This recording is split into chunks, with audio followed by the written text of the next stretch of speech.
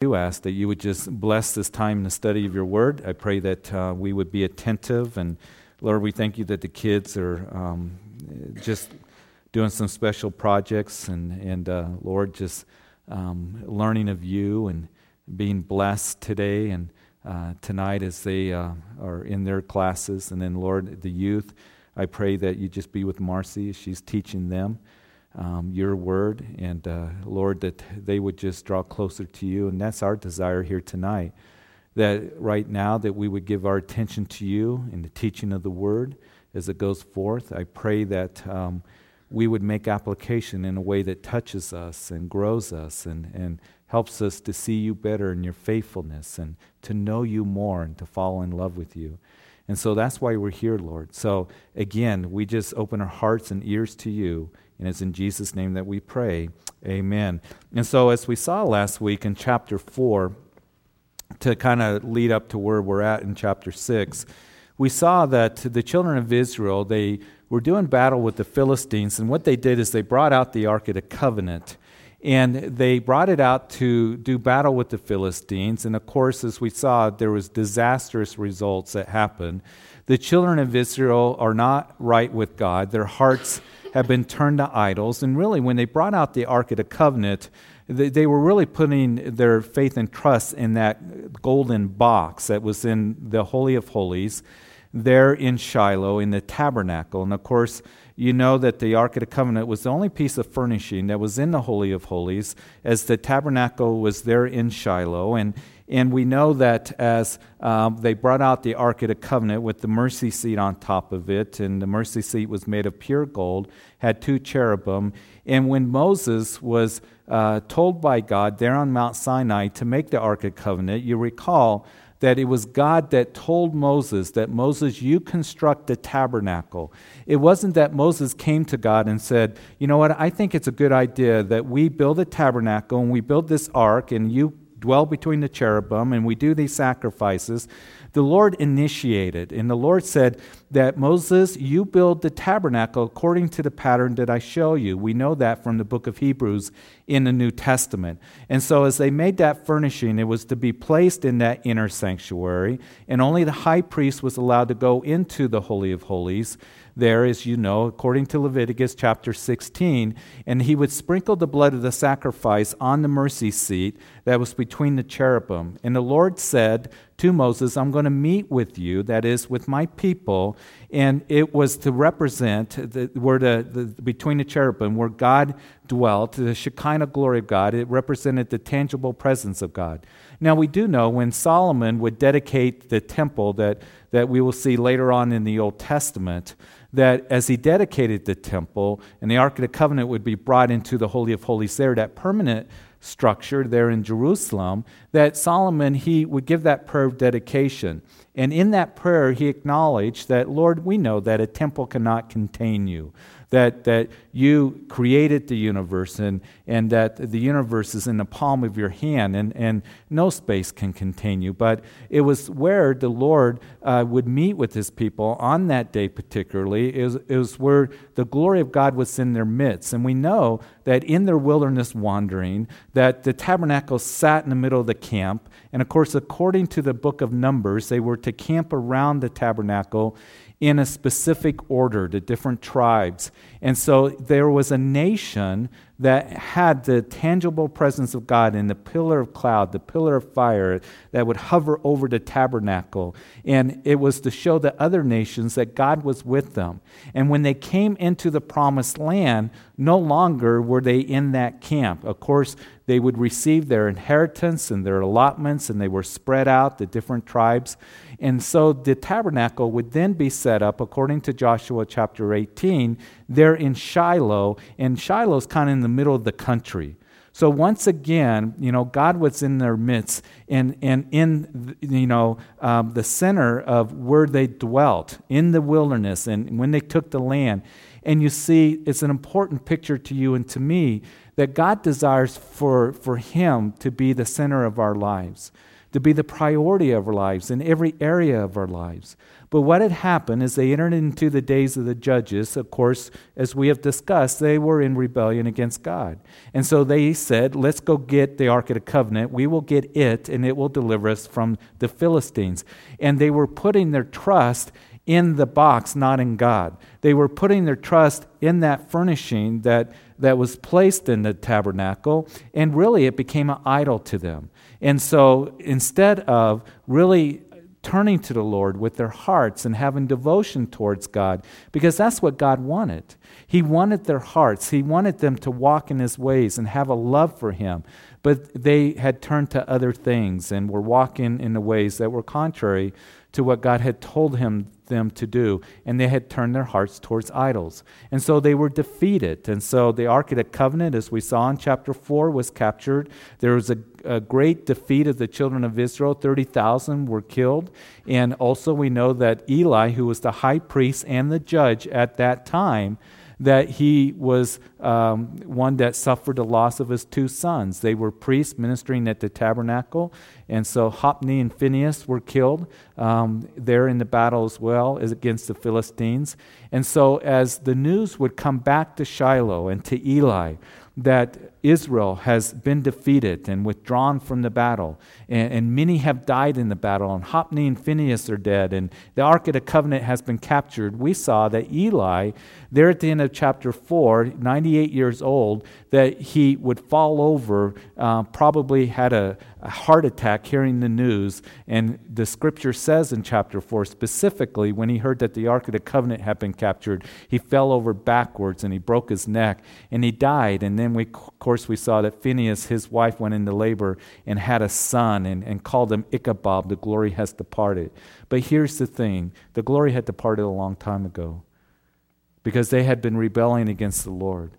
And they had said, we don't want to worship and turn towards you, Lord, and really trust and have devotion towards you. But they put it towards other things. So the Ark of the Covenant is captured by the Philistines. It was a very dark time, a very dark day, one of the darkest days in all of their history. And so as we saw in chapter 5, the Ark of the Covenant would be taken by the Philistines, and the Philistines occupied that area and had their strongholds there along the coast of the Mediterranean Sea, just west of where Jerusalem would be today.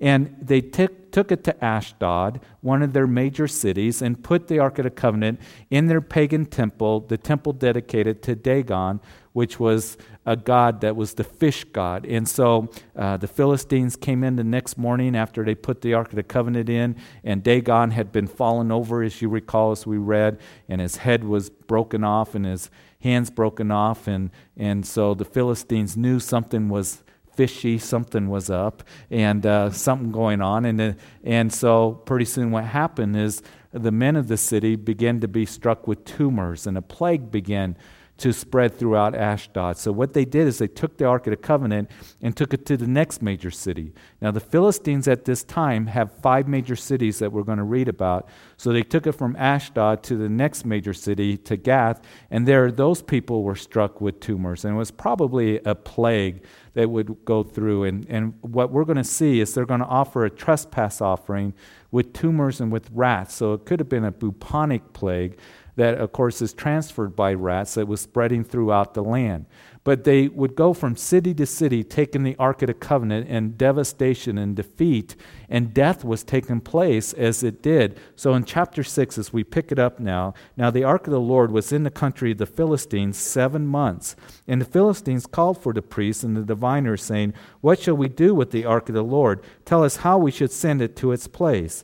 So they said, "If you send away the ark of the God of Israel, do not send it empty, but by all means return it to him with a trespass offering. Then you will be healed, and it will be known to you why his hands is not removed from you." So they decide and realize we've got to get rid of the Ark of the Covenant because of this plague that's spreading throughout our territory in all these cities. So they kept the ark for 7 months, a total of 7 months. And you look at that and you read that and you think, why would they keep the Ark of the Covenant for that length of time, for 7 months, while death and this plague is going through their cities. They were devastated. In verse 11 of chapter 5 says there was a deadly destruction throughout all the city and in the territory where the Ark of the Covenant was going in. But for 7 months they held on to it. And when you look at that and think about that, it doesn't make sense. But here's the thing. When there are those who are in rebellion against God, that they make foolish decisions and they think in a foolish kind of way. And that's what was happening with the Philistines. They probably thought, we got this great trophy of the children of Israel, and we're going to hang on to it, and we're not going to let it go. Even though we're experiencing a plague, even though we're experiencing destruction, we're going to hang on to this thing. And what can happen to people is that when they're in rebellion against God, when they're not walking in the ways of the Lord, they can hang on to things that bring, discouragement and destruction into their lives. That it's just the consequences that they're experiencing is terrible and bad, and they're defeated. But yet they will hang on to that thing because they're thinking foolishly and making foolish decisions. And that's what's such a blessing about being a Christian. You see, we get to walk in the wisdom and the ways of the Lord. And we can know true wisdom, godly wisdom, as we study His Word and then apply it into our lives. And what I pray is that none of us, that we would harden our hearts to the point to where we are not listening to the Lord or desiring to walk in the ways of the Lord. And it wasn't just the Philistines that were making foolish decisions and experiencing the consequences of it, but the children of Israel as well. They have been in this time period of the days of the judges for 400 years now. And so for generation to generation to generation, they've been in this state of rebellion, and we have seen the consequences that they have experienced because of their rebellion against the Lord. It was a very dark time. And what we're going to see now is there's going to be a transition as we move into chapter 7. The children of Israel are going to begin to repent, and revival is going to break out, and they're going to give up those idols, and they're going to turn to the Lord, and the Lord's going to give them victory. And as you and I turn our hearts to the Lord and surrender completely to Him, and we give up the pleasures and the idols of the world, we're going to experience great victory in our lives, spiritual victory, as the Lord works for us. So here are the Philistines. They're going to hang on to this thing, but they realize we got to get rid of it, and we're going to get rid of it by sending a trespass offering. Now, I find that very interesting. You recall in our study of the book of Leviticus, when you study those first 7 chapters, that there is the priestly duties that are prescribed there and given to us in the sacrifices that they were to perform. And so when God set up the tabernacle there in the wilderness that would then later come into the promised land, it was a way for the people to come to the Lord, to approach the Lord. And so they were to come with different sacrifices and offerings. And so there was the burnt offering and the peace offering that we see there. And that was a free will offering that the people would give. It was offering a sacrifice of devotion to the Lord. The burnt offering is the animal was completely consumed. Again, it symbolizes how you and I are to give our whole lives to the Lord, all of our hearts to the Lord, because we are to present ourselves as a living sacrifice before the Lord, as Romans chapter 12 declares to you and to me. And so those sacrifices has meaning to us. And those sacrifices, as they did those, there was the sin offering or the sin sacrifice, and then the trespass offering as well. And what the children of Israel, in their trespass offering, what they would do if they sinned or trespassed against the Lord, they would bring that animal as prescribed there in the book of Leviticus, and then the worshiper would lay his hands on that animal, and then his sins, it symbolized, was transferred to that innocent animal that would then be sacrificed. And of course, it's a powerful picture of what Jesus Christ, the Lamb of God, did for you and for me. As the Lamb of God who lived a perfect life, all of our sins were placed upon Him. He bore our sins. He who knew no sin became sin for us, that we might become the righteousness of Jesus Christ. And so the Lamb of God, Jesus, came and was sacrificed, as the book of Hebrews says, once and for all for our sins, as he bore our sins. He died in our place. He died in place of us, just as that animal in the Old Testament. And that was the message that the author of the book of Hebrews was getting across to those Christians there in the first century that were looking at going back to Judaism and the old sacrifices and the old temple worship. It is the author of the book of Hebrews that's saying, listen, Jesus is better. He's superior. He offers a superior, sacrifice. He is superior than any, created being or any religious person. He ministers in a superior priesthood, in a superior sanctuary. Jesus is the author of eternal life. And he came and died for your sins once and for all. All the animal sacrifices of the Old Testament could not do that.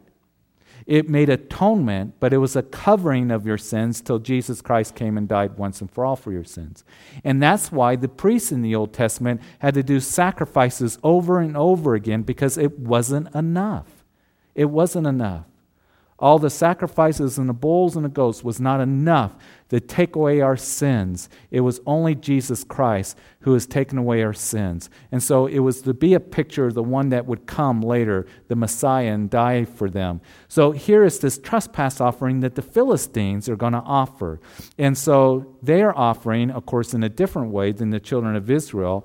But what they're saying is that you have done some kind of trespass against the God of Israel. And so we read in verse 4, and then they said, what is the trespass offering which we shall return to him? And they answered, 5 golden tumors and 5 golden rats, according to the number of the lords of the Philistines. For the same plague was on all of you and all your lords. So I don't know how you make 5 golden tumors, but they did, and 5 golden rats, according to the 5 major cities in the Philistines. In verse 5, therefore you shall make images of your tumors and images of your rats that ravage the land, and you shall give glory to the God of Israel. Perhaps he will lighten his hand from you, from your gods, and from your land. And why then do you harden your hearts as the Egyptians and Pharaoh hardened their hearts? When he did mighty things among them, did they not let the people go that they might depart? Now, we touched on this a little bit last time, because when they brought the Ark of the Covenant out, there in chapter 4, you remember that the Philistines said, oh no, they brought the Ark of the Covenant out, and this is the God that struck the Egyptians. And I find that very interesting and intriguing, because you recall in Joshua chapter 2 that after 40 years of being in the wilderness, the children of Israel finally come into the promised land. And their first battle is Jericho. And Joshua sends the spies to Jericho, and they meet Rahab, the harlot, who would hide those spies from those who were looking for them. And so it was Rahab that would say, we have heard the story of how your God struck the Egyptians and parted the Red Sea, and we know that your God is the true God. And it was Rahab that made it personal. She said, I know your God is true, and I know he's given you this land. And of course, Rahab would come to faith, and she's mentioned there in the Hall of Faith in Hebrews chapter 11. So she surrendered her heart to the Lord, and she had heard about the mighty hand of God working against the Egyptians and parting the Red Sea. And those stories would be spread throughout all of those nations that surrounded the promised land, those nations and those Canaanites that dwelt in the land, but that yet they refused to turn to the Lord and surrender their hearts to the Lord. And what intrigues me here is now the Philistines, some 400 years later, after the children of Israel have come out of Egypt, which means that those stories have passed from generation to generation to generation to generation. They knew what happened to Pharaoh. They knew that Pharaoh had hardened his heart. They knew that Egypt was defeated by the Lord in those plagues, and that the Egyptian chariots were drowned there in the Red Sea. But what did they do about it? They actually hardened their hearts as well. And they did not surrender their hearts to the Lord. And what the Lord has done to show himself to these nations and to even the Philistines, and the stories that were passed from generation to generation. Now, you can go back to, our nation is not even 250 years old, and we know that there's those who came along in the colonies and and all of that were established before we became a nation. And you can talk to our young people, and many of our high school kids and junior high kids, they know very little history of how our nation was started. Here, the Philistines, they're very aware of the stories that have been passed from generation to generation. And yet their hearts are hardened. They saw the hand of God coming against them in the last 7 months that they had the Ark of the Covenant. And the Lord was chastening them, coming against them that they might turn to Him. But they refused to do that. It's a terrible, terrible place to be and harden your heart towards the Lord. We do know people, all of us, that I believe, that they've heard the story of Jesus dying for our sins. They've heard the story of Jesus rising from the grave. But yet they've hardened their heart against the Lord. They don't want to turn to Him. And it reminds me a lot of what Jesus said there in John chapter 3, that men love the darkness rather than the light, so they reject the light because they love their evil deeds. They want to continue in doing what they're doing and worshiping what they're worshiping, the idols of the world and the pleasures of the world. But I want to bring it home a little bit closer to you and to me tonight.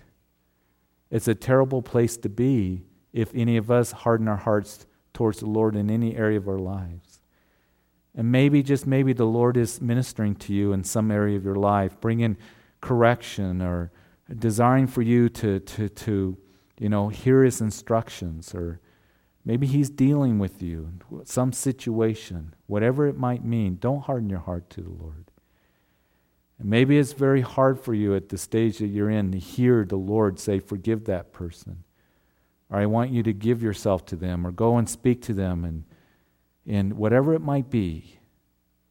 But we need to be ones that are always soft before the Lord, our hearts, and teachable, and yield it to the Lord. And here they hardened their hearts, as well as the children of Israel, their hearts were hardened. And so they said, we got to get rid of this ark. And so what they're going to do is put it on a cart, according to verse 7. They said, therefore make a new cart, take 2 milk cows which have never been yoked, and hitch the cows to the carts, and take their calves home away from them. Then take the ark of the Lord and set it on the cart, and put the articles of gold which you are returning to Him as a trespass offering in a chest by its side, then send it away and let it go. And watch, if it goes up the road to its own territory, to Beth-Shemesh, then He has done us this great evil. But if not, then we shall know that it is not His hand that struck us. It has happened to us by chance. So they say, let's take 2 milk cows, never been yoked, and we will take their calves, keep them at home. And if the cows go into Israel towards Beth-Shemesh, then we know that they're being supernaturally led. But if they return, and that would be their natural instinct, is those milk cows would be turn around and go back home, go back to the barn, go back to their calves. And the Philistines are saying, if that's what is happening, if that is what happens, then we know that everything that has happened over the last 7 months has just happened by chance. I think deep down inside, they know that it wasn't by chance that their cities got struck by tumors and a plague every time they moved the Ark of the Covenant. But yet they are saying, we want to make sure, and we're going to do this, and if the cows come back, then everything happened by chance. Isn't it interesting in Romans chapter 1 that when Paul's writing to the Christians there in Rome, he's talking to them about the depravity of man. And he also speaks about how man deep down inside knows that there's a God because of the testimony of creation all around us. As you look at the complexity and diversity of the world, and as you look at the stars, the heavens, just as David would write, that the heavens declare the glory of God, that I think deep down inside, most people believe that there is a God, but yet so many people believe that things happen by chance. And unfortunately, that's what's being taught to our children. Unfortunately, that's what's being taught more and more in the church by pastors and ministry leaders and Bible teachers. And I think it's very unfortunate. Most of you know the story. I've told you before, but I'm going to tell you again. I remember when I was a college student at CSU, and I was in a science field, and I started out actually in geology, In geology, of course, you have to learn all the geologic eras and classes and the millions of years old that those rock formations are. And I changed my major over to forestry, but you heard a lot of evolution and how everything evolved, and it was ingrained in you just about every single lesson that you had, whether you're talking about silviculture or forest ecology or whatever it might be, dendrochronology. All those classes, there was heavy in evolution, how things evolved and millions of years old and everything else.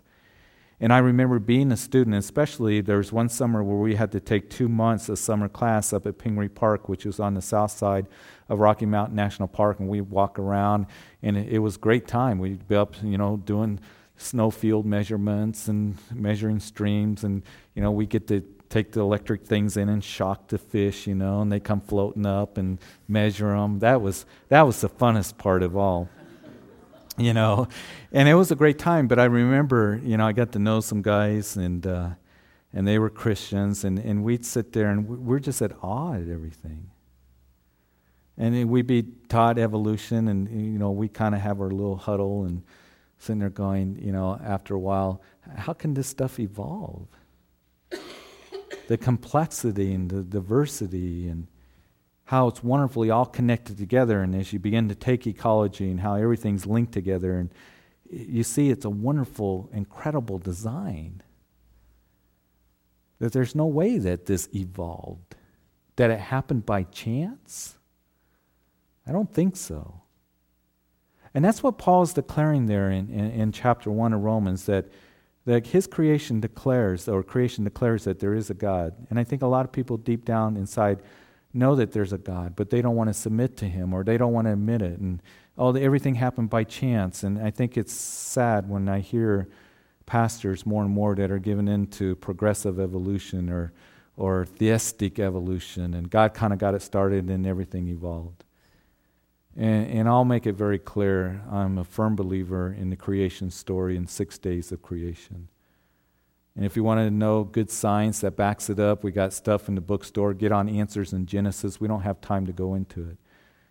But God makes it very clear in Genesis chapter 1 that evening and morning was the first day. Evening and morning was the second day. Evening and morning was the third day. And so there are those who come along and say, well, that day, yom, in the Hebrew can be an extended period of time. And it can in the Hebrew. The day of the Lord, such as what we're discussing about and will in the book of Daniel. The day of the Lord is a period of time. It's not one day. It starts with the tribulation period, goes all the way through the tribulation period, and actually extends into the millennium reign of Jesus Christ. But you see, whenever in the Old Testament, consistently it is this way, whenever you have that word day, that is with morning and night, or evening and morning, and day and night, it is always a 24-hour period. Every single case. So Genesis chapter 1, evening and morning first day, evening and morning second day. And whenever you see that in the Old Testament, it speaks of the 24-hour period. And what seals it for me is when the children of Israel were at Mount Sinai and God gave them the 10 Commandments, and he said, the seventh day shall be holy. You shall work 6 days, and in the seventh day you shall rest, just as I worked 6 days in creation and rested on the seventh. That settles it for me.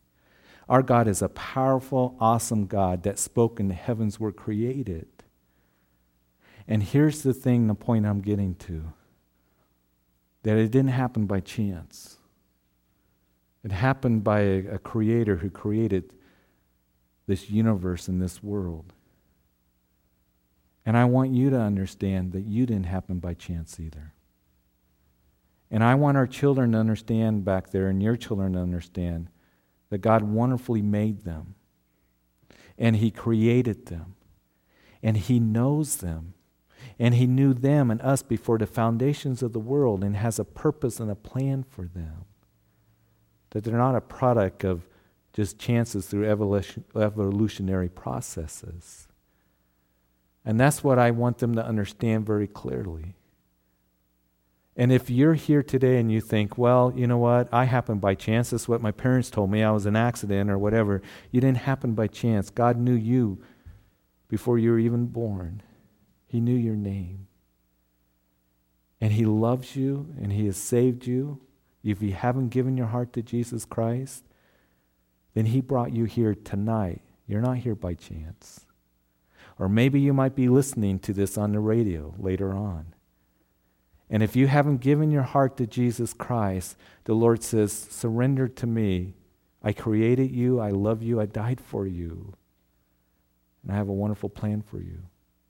And that's a wonderful message that I love about the Bible. You know, God is the one on the throne, and He's in control. One of the things that it really frustrates me is when I hear, again, Bible teachers and you know, so-called scholars and stuff that say, well, Jesus was crucified because of fortunate circumstances, or He was a victim of injustice and all of this. No, it wasn't. That we know that throughout the Old Testament, the prophets would write about the Messiah was going to come, and writing about how the Messiah was going to suffer, and that He was going to die. You should look at Isaiah 52 and 53.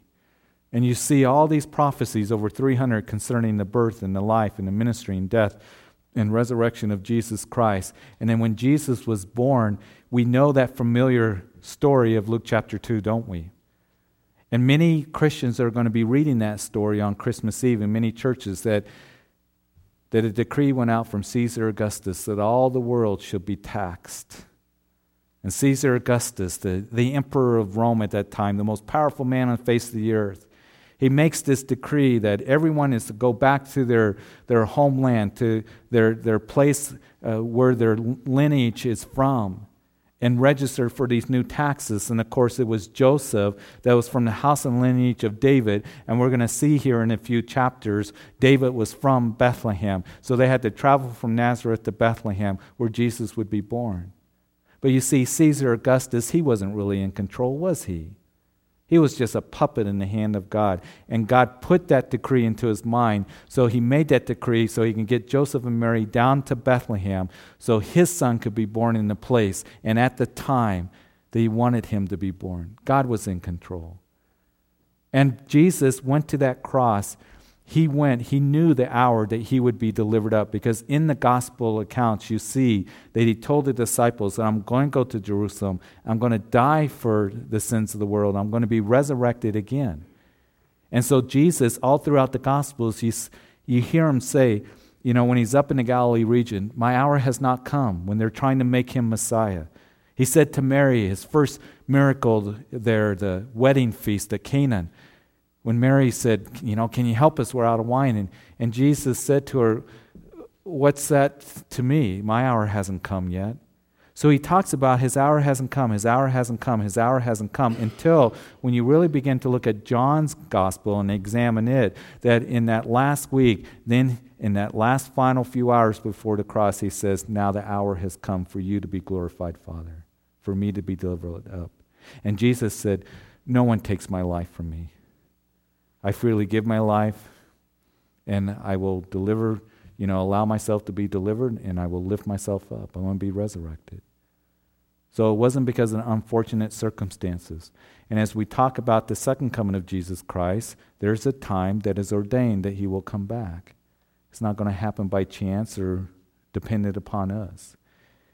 So here we see that they're saying, well, maybe by chance these things happen, but God was working, trying to draw them to himself.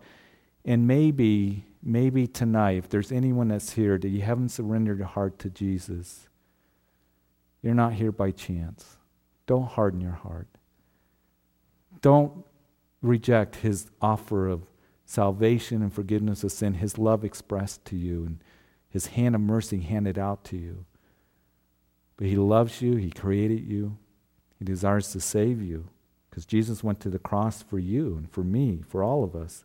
So verse 11, so what they did, or actually in verse 9, then the men did so, and they took 2 milk cows and hitched them to the cart and shut up their calves at home. And they set the ark of the Lord on the cart and the chests of the gold rats and the images of their tumors. And then the cows headed straight for the road to Beth-Shemesh and went along the highway, lowing as they went, and did not turn aside to the right hand or left. And the Lord of the Philistines went after them to the border of Beth-Shemesh. So what these cows did is they put the Ark of the Covenant on the cart. Now, you recall from the book of Numbers, chapter 4, verse 15, that God never intended for the ark to be carried on a cart, that the Ark of the Covenant was to be carried on the shoulders of the Levites. Now, here is the Philistines. They don't have the Word of God, so they don't know any better. But keep this in mind later on when we get to 2 Samuel chapter 6. We're going to see that David is going to bring the Ark of the Covenant from Kirjath Jearim up to Jerusalem. He's going to conquer Jerusalem. He's going to desire eventually to build a temple. God will say to David, David, you are not going to build the temple. Your hands are bloodied, so it's going to be your son, a man of peace, that's going to build the temple. But David did things to help prepare for when his son would come along and build the temple. He was getting the materials ready. And what he did in 2 Samuel chapter 6 is he was bringing the Ark of the Covenant up to Jerusalem from Kirjath Jearim. And what did he do? He put the Ark of the Covenant on a cart. And as we read that chapter, we're going to see that there was disastrous consequences that happened because David put the ark on a cart. One of his men ended up dying. And David at first was angry at the Lord because of it, but then it was David that had to repent because he realized that he was not to do it the world's way. The world is the Philistines putting the ark on the cart. They don't know any different. But you, David, with knowledge comes responsibility, and you should have known that that Ark of the Covenant was not to be put on a cart and be taken to Jerusalem, that it was to be carried on the shoulders of the Levites according to Numbers chapter 4, and that's what David would do as he would do it right the second time. And I think it's an important lesson for us as we read this, that, you know what, with knowledge comes responsibility. And so you and I, we have the Word of God. And as we have the Word of God, to walk in His ways and to be obedient and not to turn to the world and do it the world's way. And even as the church, we need to be careful that we don't try to bring the world into the church. And that can be a real trap. That can be a real problem. We can start doing things the world's way or try to be worldly, or emphasis of how worldly can we be and still be a Christian.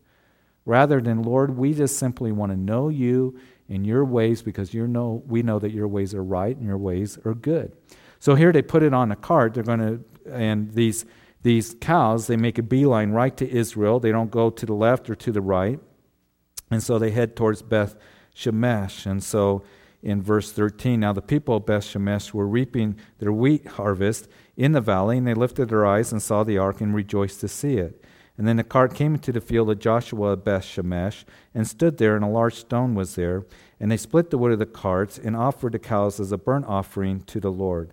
And the Levites took down the ark of the Lord and the chest that was in it, in which were the articles of gold, and put them on a large stone. Then the men of Beth Shemesh offered burnt offerings and made sacrifices the same day to the Lord. I believe what we're seeing here is they're working in their fields. It's harvest time. They look up, and here's those cows coming with the Ark of the Covenant. They rejoice. The Levites take the Ark of the Covenant down like they're supposed to. They sacrifice the cows as a burnt offering they would give to the Lord. Again, the burnt offering, according to Leviticus chapter 1, was a offering of devotion. I think what we're seeing here is that the people are beginning to turn back to the Lord. And so what we're going to see here, that time is going to take place where they're going to forsake the Lord, and they're beginning to now go from those dark days of the judges to where we're going to see that they're going to repent and turn to the Lord. And so in verse 16, so the 5 lords of the Philistines had seen it. They returned to Ekron the same day. So the lords of the Philistines watching those cows go to Beth Shemesh. They're traveling about 10 miles, 15 miles. Cows just go straight.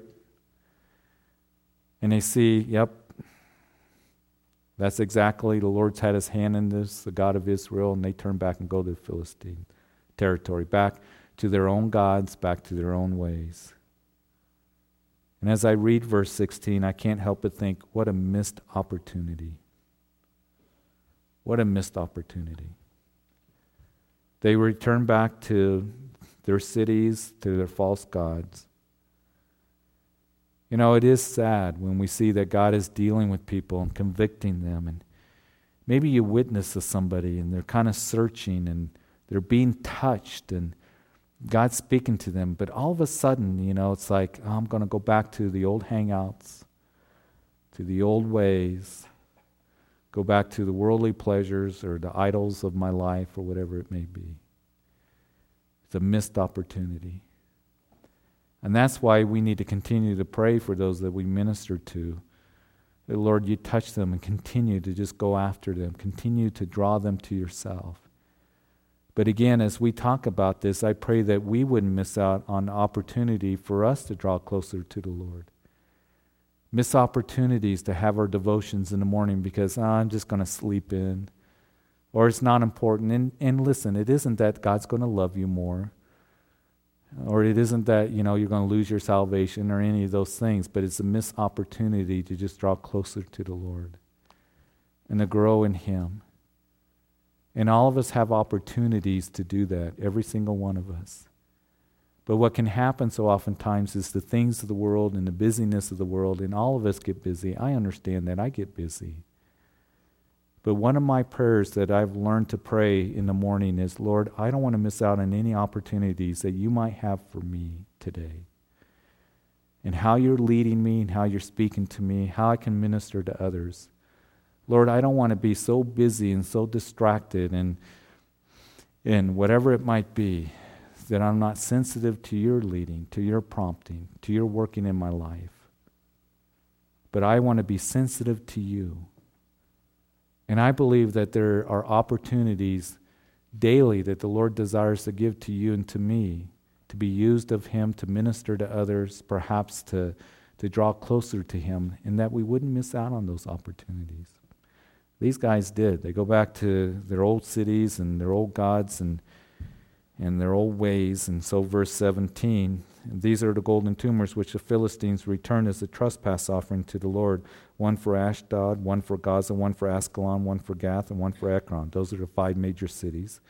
And the golden rats, according to the numbers of all the cities of the Philistines, belonged to the 5 lords, both fortified cities and country villages, even as far as the large stone of Abel, which they said, the ark of the Lord, which stone remains to this day in the field of Joshua at Beth-Shemesh.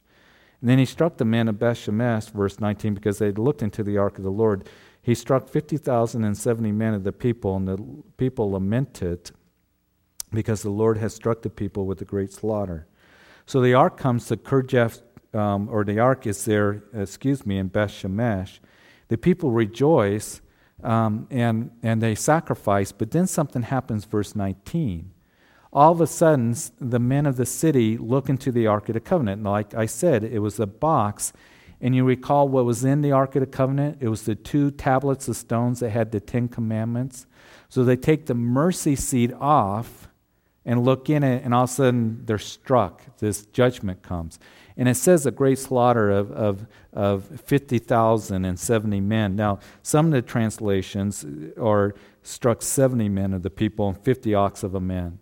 So some scholars believe that it wasn't actually 50,000, that they doubt very much if there was even 50,000 men there at Beth-Shemesh.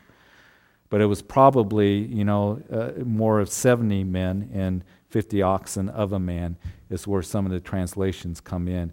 But be that as it may, it was still devastating. But you know what it tells us? They took the mercy seat off and they looked at the law. And if any of us look at the law and remove the mercy and the grace of our Lord, that mercy seat where the blood of the sacrifice was sprinkled on, if we try to bypass that and we just look to the law, or anybody does, it's going to bring death.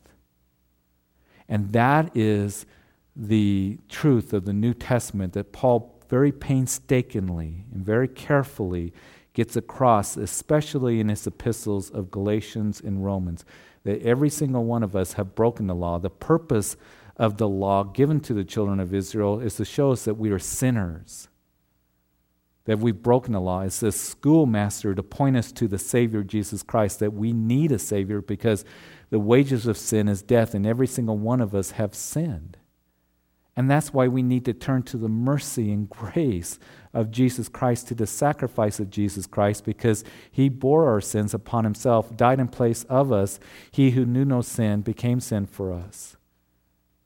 And he died in place of us, that as we come in faith, then we are imputed his righteousness. We are forgiven of sin. So Paul says that no one is justified by any deeds of the law or by works.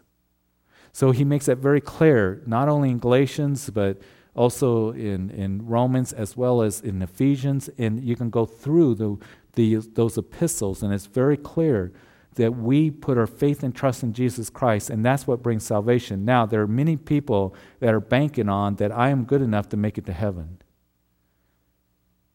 And I know that this offends people. As you talk to them, as I talk to them, and we give the truth of the gospel is that you can be a good person and still be lost. Because none of us are good enough. And it's only the blood of Jesus Christ that saves us. And people struggle with that sometimes. They say, what do you mean? I mean, I'm a good person, and I've been a good husband, and I belong to the church, and I've even given, I do community service. I've raised my kids in the right way. I'm a good person. I should make it to heaven. But the thing is, none of us are good enough. And we know that. Those of us that are in this room. But a lot of people don't. And they are looking to their own righteousness to get into heaven and stand before God. But the thing is, we're all guilty. And that's the good news of the gospel. And that's why we need to tell people that all of us are guilty. Every single one of us. That none of us are good enough, and that's why we need to turn to Jesus, our only hope, our only salvation. He is the one that provided forgiveness, became the sacrifice so you and I can have eternal life. And so we need to not look to the law or our own righteousness. We need to look to the mercy of God, the grace of God provided by Jesus on Calvary's cross. So as we finish tonight, verse 20, and then the men of Bethshemesh said, who is able to stand before this holy Lord God? And to whom shall it go up for us, from us? And so they sent messengers to the inhabitants of Kirjath-jearim, saying, the Philistines have brought back the ark of the Lord. Come down and take it up with you. And so chapter 7 we read, then the men of Kirjath-jearim came and took the ark of the Lord and brought it into the house of Abinadab on the hill and consecrated Eleazar his son to keep the ark of the Lord. So it was that the ark remained in Kirjath-jearim a long time, and it was there 20 years, and all the house of Israel lamented after the Lord. So the ark goes to Kirjath-jearim, comes to the house of Abinadab and Eleazar.